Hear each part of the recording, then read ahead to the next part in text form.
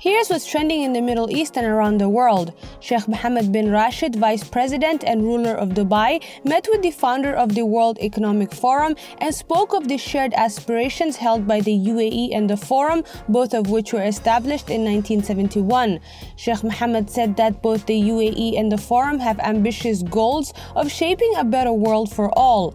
Former US President Barack Obama attended the UN Climate Conference in Glasgow and said that the world is falling short of the action required on climate change and is nowhere near where we need to be despite progress made at the COP26 talk.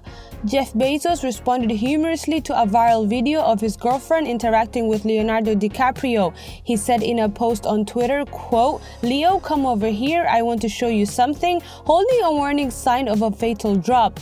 Egypt's capital is gearing up for the opening of one of the most anticipated events, the 43rd Cairo International Film Festival, which returns this month. This year's event will run from November 26 to December 5, with 98 films from 63 countries participating. Saudi's city of Buraydah was recognized by UNESCO as a creative city in the field of gastronomy as part of its Creative Cities network, according to a statement released on the occasion of World Cities Day.